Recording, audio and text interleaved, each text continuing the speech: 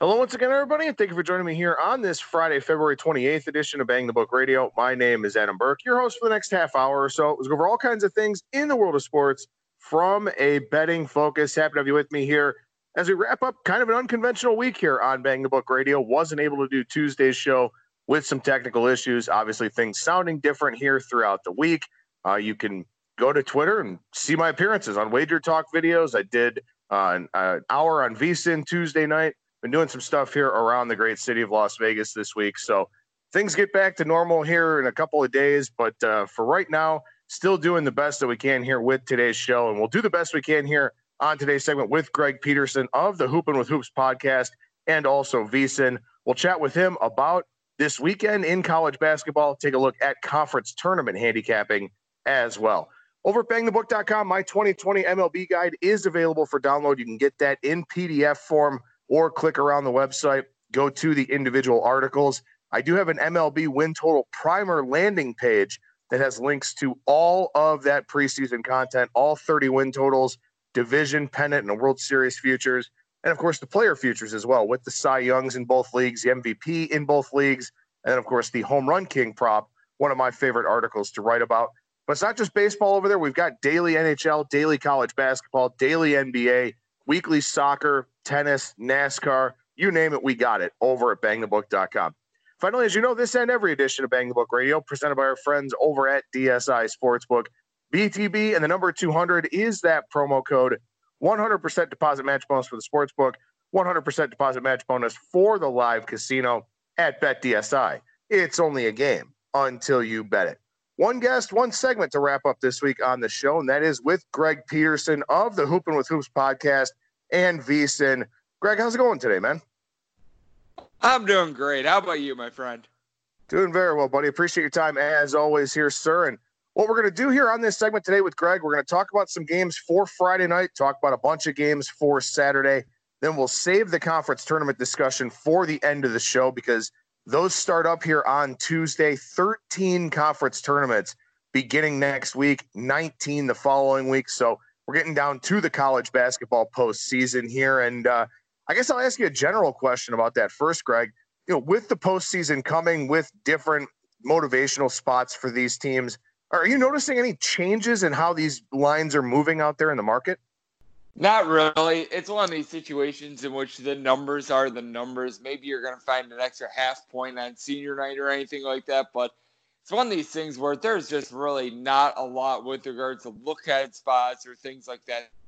These are 18 to 22-year-old kids, and a lot of these kids, they're jockeying for position, and there's always two sides to it. While one team might be looking at who says that the other team isn't as well, especially if you have a conference in which every team is going to be playing in their conference tournament.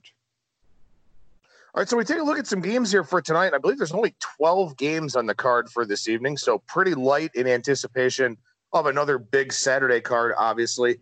We start in the Horizon League here with game 853, 854, Wright State on the road at Northern Kentucky. A lot of people are probably going to be surprised to see Northern Kentucky the 3.5-point favorite, given that Wright State won by 32 in the first meeting. I think that this is a spot in which we're going to see Northern Kentucky obviously come out a little bit better.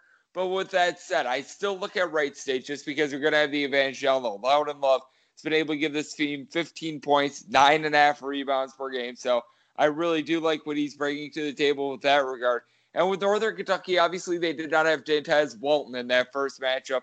As a result, they wound up just getting pounded 95-63. But with that said, this is a spot in which I think it's going to be a little bit lower scoring because with Walton now in the fold, Northern Kentucky over their last three games, 280th in the country with regards to pace of play. Wright State is a team that has gotten to at least 70 points in all but one of their games so far this year, but they've been doing a solid job on defense as well. They have allowed more than 70 points twice in their last 5 games, but one of those games was a game in which they allowed 74 in overtime to Cleveland State, so they've been able to hold up at the point of attack there. I think this might be a little bit of a slower game than a lot of people anticipate, but I think that in the end, Northern Kentucky, just with having guys like Cole Gentry, Bill Wampler and company, going to be able to pull this one out. Well, and this is one of those situations, too. You know, Wright State and Northern Kentucky cannot move. They're locked into the 1 and 2 spots in the Horizon League. Wright State has already won this conference. So people are going to say, well, the Raiders don't have anything to play for, and then go ahead and bet Northern Kentucky. But the fact of the matter is that Wright State doesn't play again until March 9th because they get a double bye into the semifinals in that Horizon League tournament. These teams don't want to develop bad habits in this last game if they're not going to play for more than a week. So definitely something for people to keep in mind with regards to the formats for the conference tournaments. Don't just assume that teams are going to mail these last regular season games in. I do agree with you, and this is just big for them being able to build up some positive momentum in general. There's a lot at play here because, like you said, they're not going to be playing for quite a while, at least 10 days. So I do think that this is a spot in which you want to be going into that break on a little bit of a high note. I feel like you sort of see it in baseball as well. With baseball, sometimes these teams that they wrap up their division or what have you a little bit early, they're in that layoff for a playoff. I do think that this is going to be just one of these spots in which both these teams are going to be playing their hardest. I do think that it's going to result in a little bit more of a slow and grimy game in which every possession is key. All right, so go down to the Sun Belt here for one other game on Friday night between Texas State and UT Arlington. And Texas State's been playing very, very well here. They were kind of an unlucky team early on in Sun Belt play. They lost some really close games. Their fortunes have kind of flipped a little bit. They've been maybe over the last 4 or 5 weeks the best team in the Sun Belt Conference, but they are catching a point tonight at UT Arlington. I don't know why we've got UT Arlington as a favorite, by the way. It seems like they've always been overrated in the market. David Azor has not been his normal self. He has scored 13 points or fewer in each of the team's last 3 games. This is a guy that from three-point range was shooting over 40%. Now he's shooting more like 33%. And for Texas State, Nigel Pearson, guy that puts in there 19.5 points per game. This is a Texas State team that they can go out for 100, but their real specialty is defense. With regards to defensive efficiency, which is the points that you give up on a per-possession basis, one of the best teams out there in the Sun Belt. Isaiah Small has the versatility, does a good job of being able to get some steals. You do like the way that Marlon Davis has been giving out right around 3.5 assists and 1.4 turnovers per game. He's got a lot of veteran experience because he actually wound up missing the 2018-19 season due to injury. He's come back. He's been very solid. So I do like what he's able to do for this bunch. And this is a spot in which I'm going to be taking a look at Texas State, despite the fact that they're on the road, just because they're so well-rounded and that defense does travel. All right, so let's look at some major conference games here for Saturday. Then we'll get into some of the smaller conference games, the ones that I definitely have my focus on here for Saturday. But we start with the Penn State and Iowa matchup. Maybe the best game on the board, according to some people. I think there are other games that are better than this one. But obviously an interesting game last time out for Penn State. Now they're on the road at Iowa. Obviously, recording this here Friday morning, we don't have numbers for these games, but where do you sort of expect this one to come out, and how do you break this one down between Penn State and Iowa? I think that this is going to be a line in which you're seeing Iowa probably 6-ish point favorite, and if I would be seeing that, I do think that Iowa in a revenge spot, because keep in mind, the last time these two teams played, that was a game at the Palestra, and it was a game in which you saw Iowa play close but no cigar. I think that they're going to be able to get their revenge. Now, we've seen Iowa fade time and time again in February, but this is not one of these years because Luka Garza is just that special. 23 points per game. Guy shoots 38% from 3. He's got to be up there for the Naismith Award, in my opinion. He's been that good. And then when you take a look at Penn State without Marion Jones, this is a bunch that they've looked a little bit suspect recently. They got the win against Rutgers a couple days ago, but they had an epic second-half collapse. Believe me, I was on them. I know all about it. And it just feels like this is a squad that, with going up against a team like Iowa that does have that dominant big man, their big advantage is down low. And with not having that, it's a real kryptonite for them. I don't know if Miles Dredd is going to be able to pull this off. And this is an Iowa team that so many people were having some injury concerns with C.J. Frederickson and company, but Joe Wieskamp has just been a good concept for the team, along with Joe Toussaint out there in the backcourt. So if they're laying less than a touchdown, I'd be looking at the Hawkeyes. We stay in the Big Ten here, and we take a look at that huge game in College Park between Maryland and Michigan State. I think there's going to be a lot of interesting things about this game, to be sure. Obviously, Maryland with a chance to win the Big Ten here on Saturday. But the thing that's going to be interesting to me is I think there's going to be this really big public sentiment of it's effectively March. Obviously it's February 29th. But there's going to be this big public sentiment that Tom Izzo is going to get Michigan State figured out and maybe he does it here in this game against Maryland. What's your take on the game? I think that Michigan State is going to eventually get it figured out, but I don't know if it's going to be on the road against Maryland. Now, Maryland obviously had that bonsai charge to end the game when these two teams played the first time around. But with Michigan State, it's been a little bit of a tough situation for this team. They certainly looked a little bit better when they knocked off Nebraska, and then a few days ago they were able to get that win against Iowa. But this is a team that they obviously play so much better at the Breslin Center rather than on the road. And with Michigan State, you just have not been able to gauge what you're going to be able to get around Cassius Winston. Winston has been doing a great job for this team, and Rocket Watts was able to step up in that game against Iowa, but it's been inconsistent. You've got Xavier Tillman, who does a solid job down low, but Jalen Smith, we saw it in that first matchup. He was able to do a good job of neutralizing him, and Anthony Cowan was the guy that took over that game as well. So many people look at Cassius Winston as one of the best and most veteran guards in all of college basketball. Cowan is up there as well. And Maryland, have they been a little bit lucky in that game against Minnesota? No doubt. But this is a bunch that they're learning to play at home. They're learning to play on the road. I do feel like they play a little bit up and down to the competition. But if it's Maryland laying a small number, probably would be looking at them. Speaking of teams that get it together here late in the regular season, the Virginia Cavaliers are playing well. They've ripped off 5 in a row. Duke not playing so well. We had that blowout loss to NC State not too long ago. Then, of course, they lose to Wake Forest here earlier in the week. This Duke and Virginia game takes on a pretty interesting context now because, it's not a great year for the ACC conference, as we know. What do you think about this one here with Virginia and Duke? Obviously, we've seen this matchup in the past couple years, and it's always been a grind. I do think that Duke is going to be opening up a slight favorite in this one, but I do think that Virginia is starting to play some of their best basketball. Mamadidi Ikite, guy that's saying 6'9", he's able to give this team about 13.5 points, 9 rebounds, does a solid job for this team.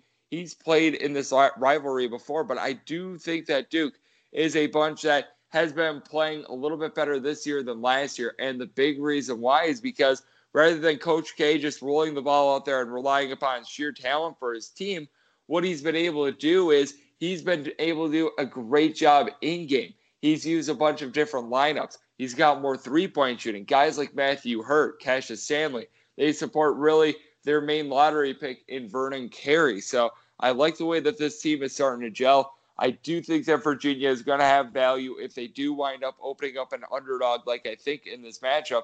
And the big key for Virginia is being able to have Peay Clark pretty much match up with Trey Jones, because Trey Jones has been very solid for Duke, right around 7 assists per game. Peay Clark, the 3.5 turnovers per game, a little bit unsightly, but you got to think that this is going to be a battle of opposites. Duke always likes to get out and run, one of the top over teams in all of college basketball. As we know, Virginia, number one team with regards to defensive efficiency. I think that we're going to get a game in which it's probably going to be a little bit slower, and I think that that's edge Virginia. Well, I don't know if anybody gained more last night than the USC Trojans. Big win at home over Arizona. Now they get Arizona State here coming to town on Saturday. And I think that they're probably in the tournament right now. It's what a lot of people seem to say. Maybe they have to win a game out here in Las Vegas in the Pac-12 tournament just to be safe. But obviously it would help them tremendously to win this game here against Arizona State this weekend. How do you feel like the Trojans match up in that game? I think they match up pretty well, because what you like for USC is that regardless of whether or not Nick Rakocevic goes, we know that he's been a little bit banged up. You are going to have Onyeka Okongwu. When Okongwu and Rakocevic are out there on the floor, a combined 17 rebounds from these guys. Okongwu himself, right around 8.5 to 9 rebounds per game. He does a good job shooting over 70% at the free throw line as well. So I like what he's able to bring to the table. And then you've also got Ethan Anderson, a guy that was a little bit injured, but he gives this backcourt 5 assists per game. And then when you take a look at this matchup in general, you just have to take a look at USC and the way that they've been able to slow their games down. Over 2/3 of them have been going to the under thus far. So I really do like the way that USC has been able to lock down defensively. And then with the Pac-12 in general, as we know, it has been very haywire. But I do think that with Arizona State, they're probably going to have the best backcourt piece out there on the floor in Remy Martin. But who knows how they're going to be able to bounce back, because their loss on Thursday was very debilitating. They were close but no cigar against a UCLA team that, by the way, I believe is now tied for first in the Pac-12. I did not see that coming. It's absolutely ridiculous, but I do think that this is a good spot for USC to get the job done at home. Here's kind of an interesting question. Obviously, a talking point for another day, and not necessarily betting related, although I guess, you could sort of relate it to that. Is Mick Cronin the best coach in this conference now?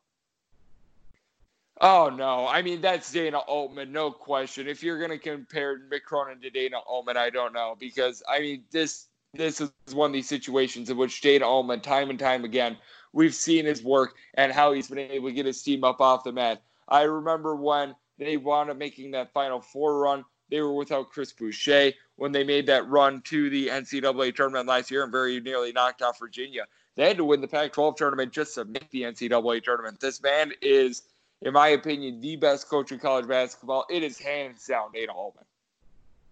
All right, so let's go out to the SEC here. We got Auburn and Kentucky, and very interesting game here. An Auburn team that some people feel was very lucky early on in the season against a Kentucky team that people feel is rounding into form. And again, I mean, lather, rinse, repeat with these really good head coaches as the month of March approaches. John Calipari, of course, got this team playing at a pretty good level right now. Are they going to be able to cover as a home favorite here against Auburn?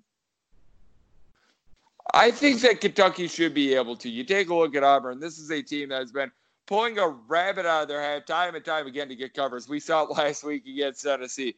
They were down 17 points in that matchup, and somehow -6/-6.5, it winds up getting to the window. Absolutely insane. You take a look at this Auburn bunch. They are a squad that they do a solid job down low, no question. I do like what Austin Wiley has been able to bring to the table for the team, but now he has to go up against a trio: Nick Richards, Nate Sestina, E.J. Montgomery. This is a Kentucky team that no doubt has been a little bit banged up. Injuries to guys like Nick Richards, along with their point guard Ashton Aggies, who gives out 6.5 assists per game. But I think at some point this just ends for an Auburn team that's very poor at the free throw line in a close game. I think that that's going to be edge Kentucky, because Kentucky, one of the better free throw shooting teams that you're going to find in college basketball. And here's what's been big for Kentucky. They are quickly getting some three-point shooting from Emmanuel quickly, 16.2 points per game, shooting now 43% from three. Guy's been on absolute fire with a combined 56 points in the team's last two games. I like what he's able to do for this Kentucky team. I think he's going to be the X factor, because last time these two teams played, he was certainly playing some solid basketball for Kentucky, but I think that he's now on another level. And with Samir Dowdy and Javon McCormick in the backcourt for Auburn, I just don't think they compare. I want to go to the Northeast Conference here with you, Greg, where Merrimack wins the regular season, but they're ineligible for the conference tournament, so they won't be able to play in that, which begins here next week. Robert Morris and St. Francis Peay are eligible for the conference tournament, and they're also eligible for the number one seed here, and that's what this game on Saturday could determine there in that conference. We'll see if tiebreakers come into play. But St. Francis Peay beat Robert Morris by 15 in the first game. What do you think happens here in the second game? St. Francis, Pennsylvania has been one of the best cover teams out there in all of college basketball, so I like what they're bringing to the table there. And then when you take a look at Robert Morris, they might have the best true low-post player in A.J. Brahma, so that is going to be very interesting. As you mentioned, these are the two teams that actually can go to the postseason. It's a crying shame that Merrimack is going to be ineligible due to the fact that they are coming over from Division II all the way up to Division I. I think that this is a spot in which you probably should be trusting in the backcourt, though, because you've got yourself Isaiah Blackman along with Keith Braxton. These guys combined for about 34 points per game.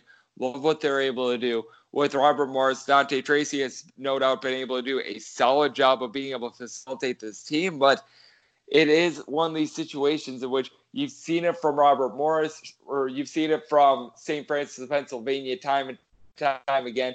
I would go with the tried and true team that has been covering so much more, but a lot of that depends on the line that you're getting on this game as well. It's a really big weekend in the Ohio Valley Conference. You've got a three-way tie at the top between Belmont, Austin Peay, and Murray State. And this is a conference where the top two seeds get that all-important double bye to the semifinals. So the team that draws the short straw here winds up with the 3 seed, has to play in the quarterfinals. And it could very well be one of these two teams as Austin Peay takes on Murray State.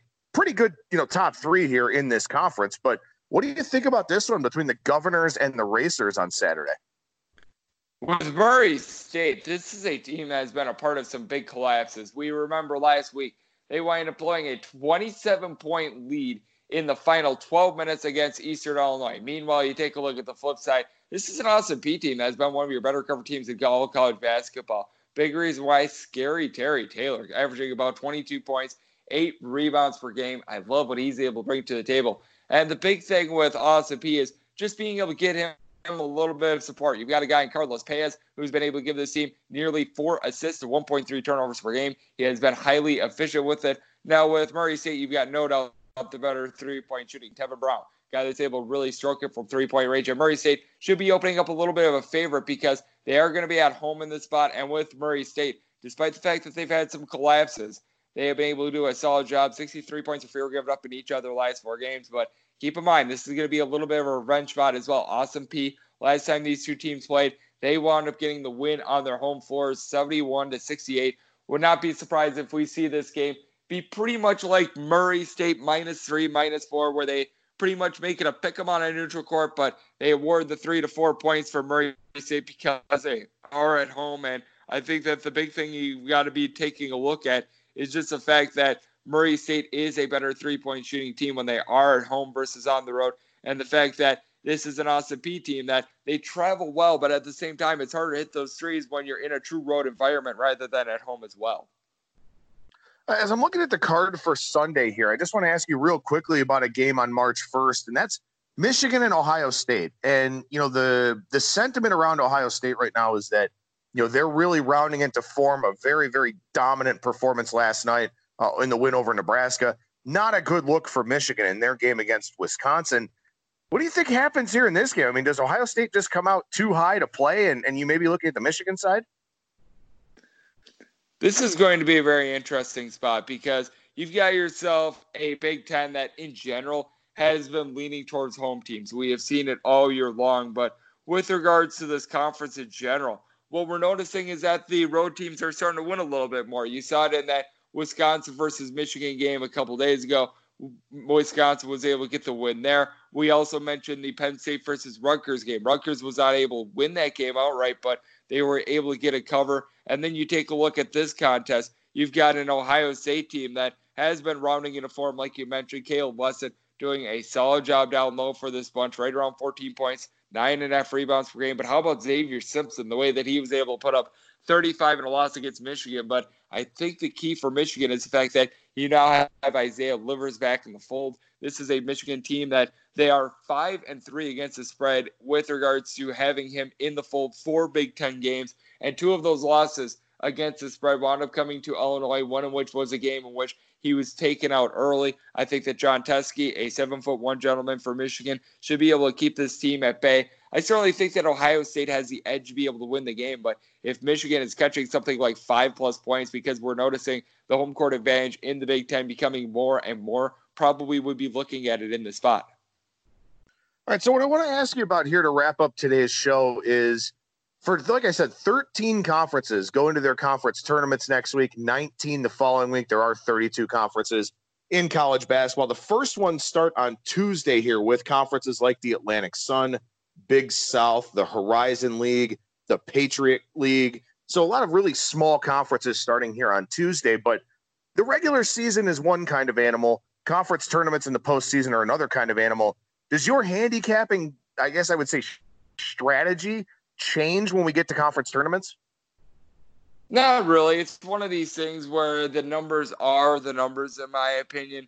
Now, you certainly do factor in that teams are going to be falling a little bit more if they're down.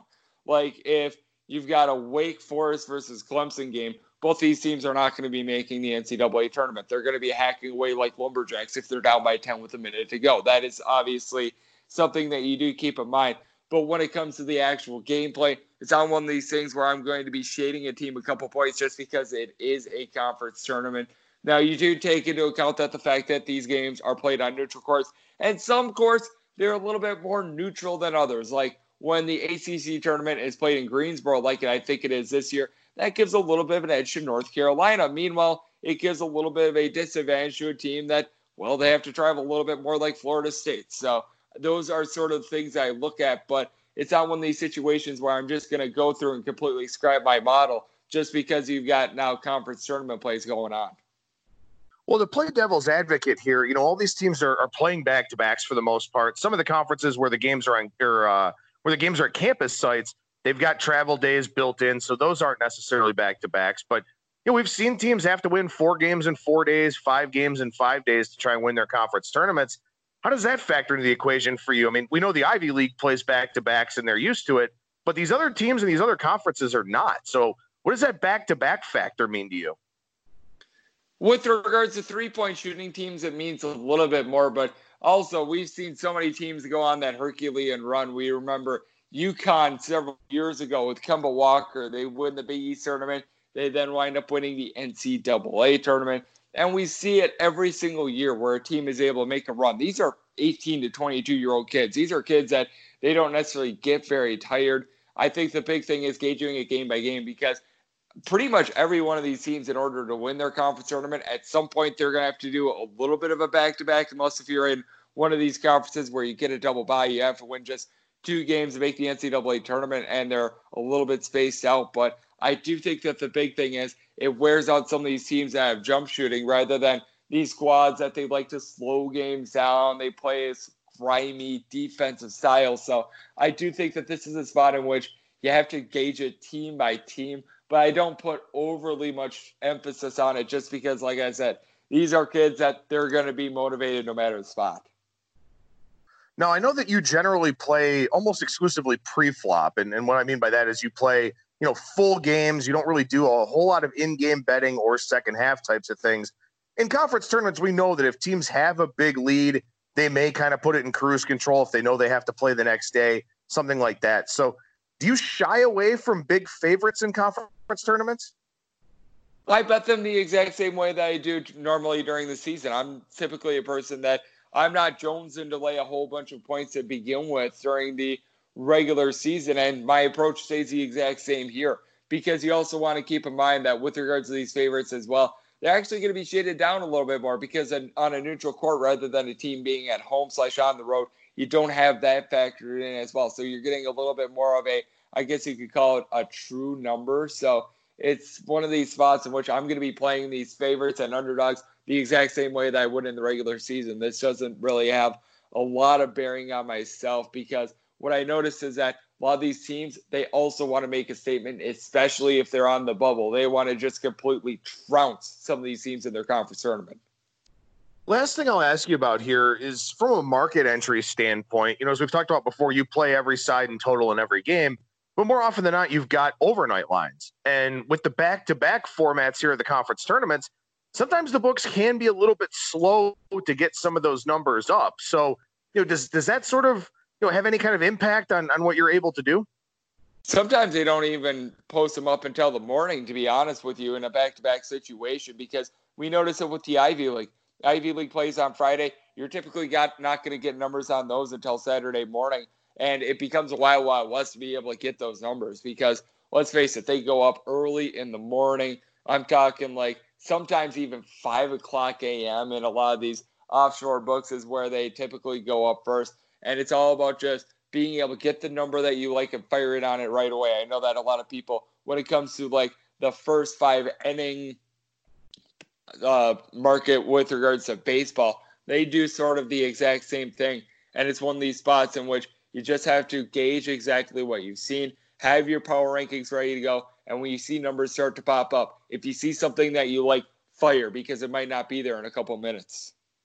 I guess last thing I'll ask you here, something that we love to talk about here on this show, we love to talk about playing conference tournament futures, sort of looking at the bracket format, because that lends itself very well to things like money line rollovers, which we'll talk about on Monday, or just, looking for some values on some of these teams based on the draw. Do you dabble in the conference tournament futures market at all? I'm a game-by-game bettor. I'm someone that I really don't look at this personally. If I were to, I would probably be looking at your money line rollover, which we like to call a rolling parlay.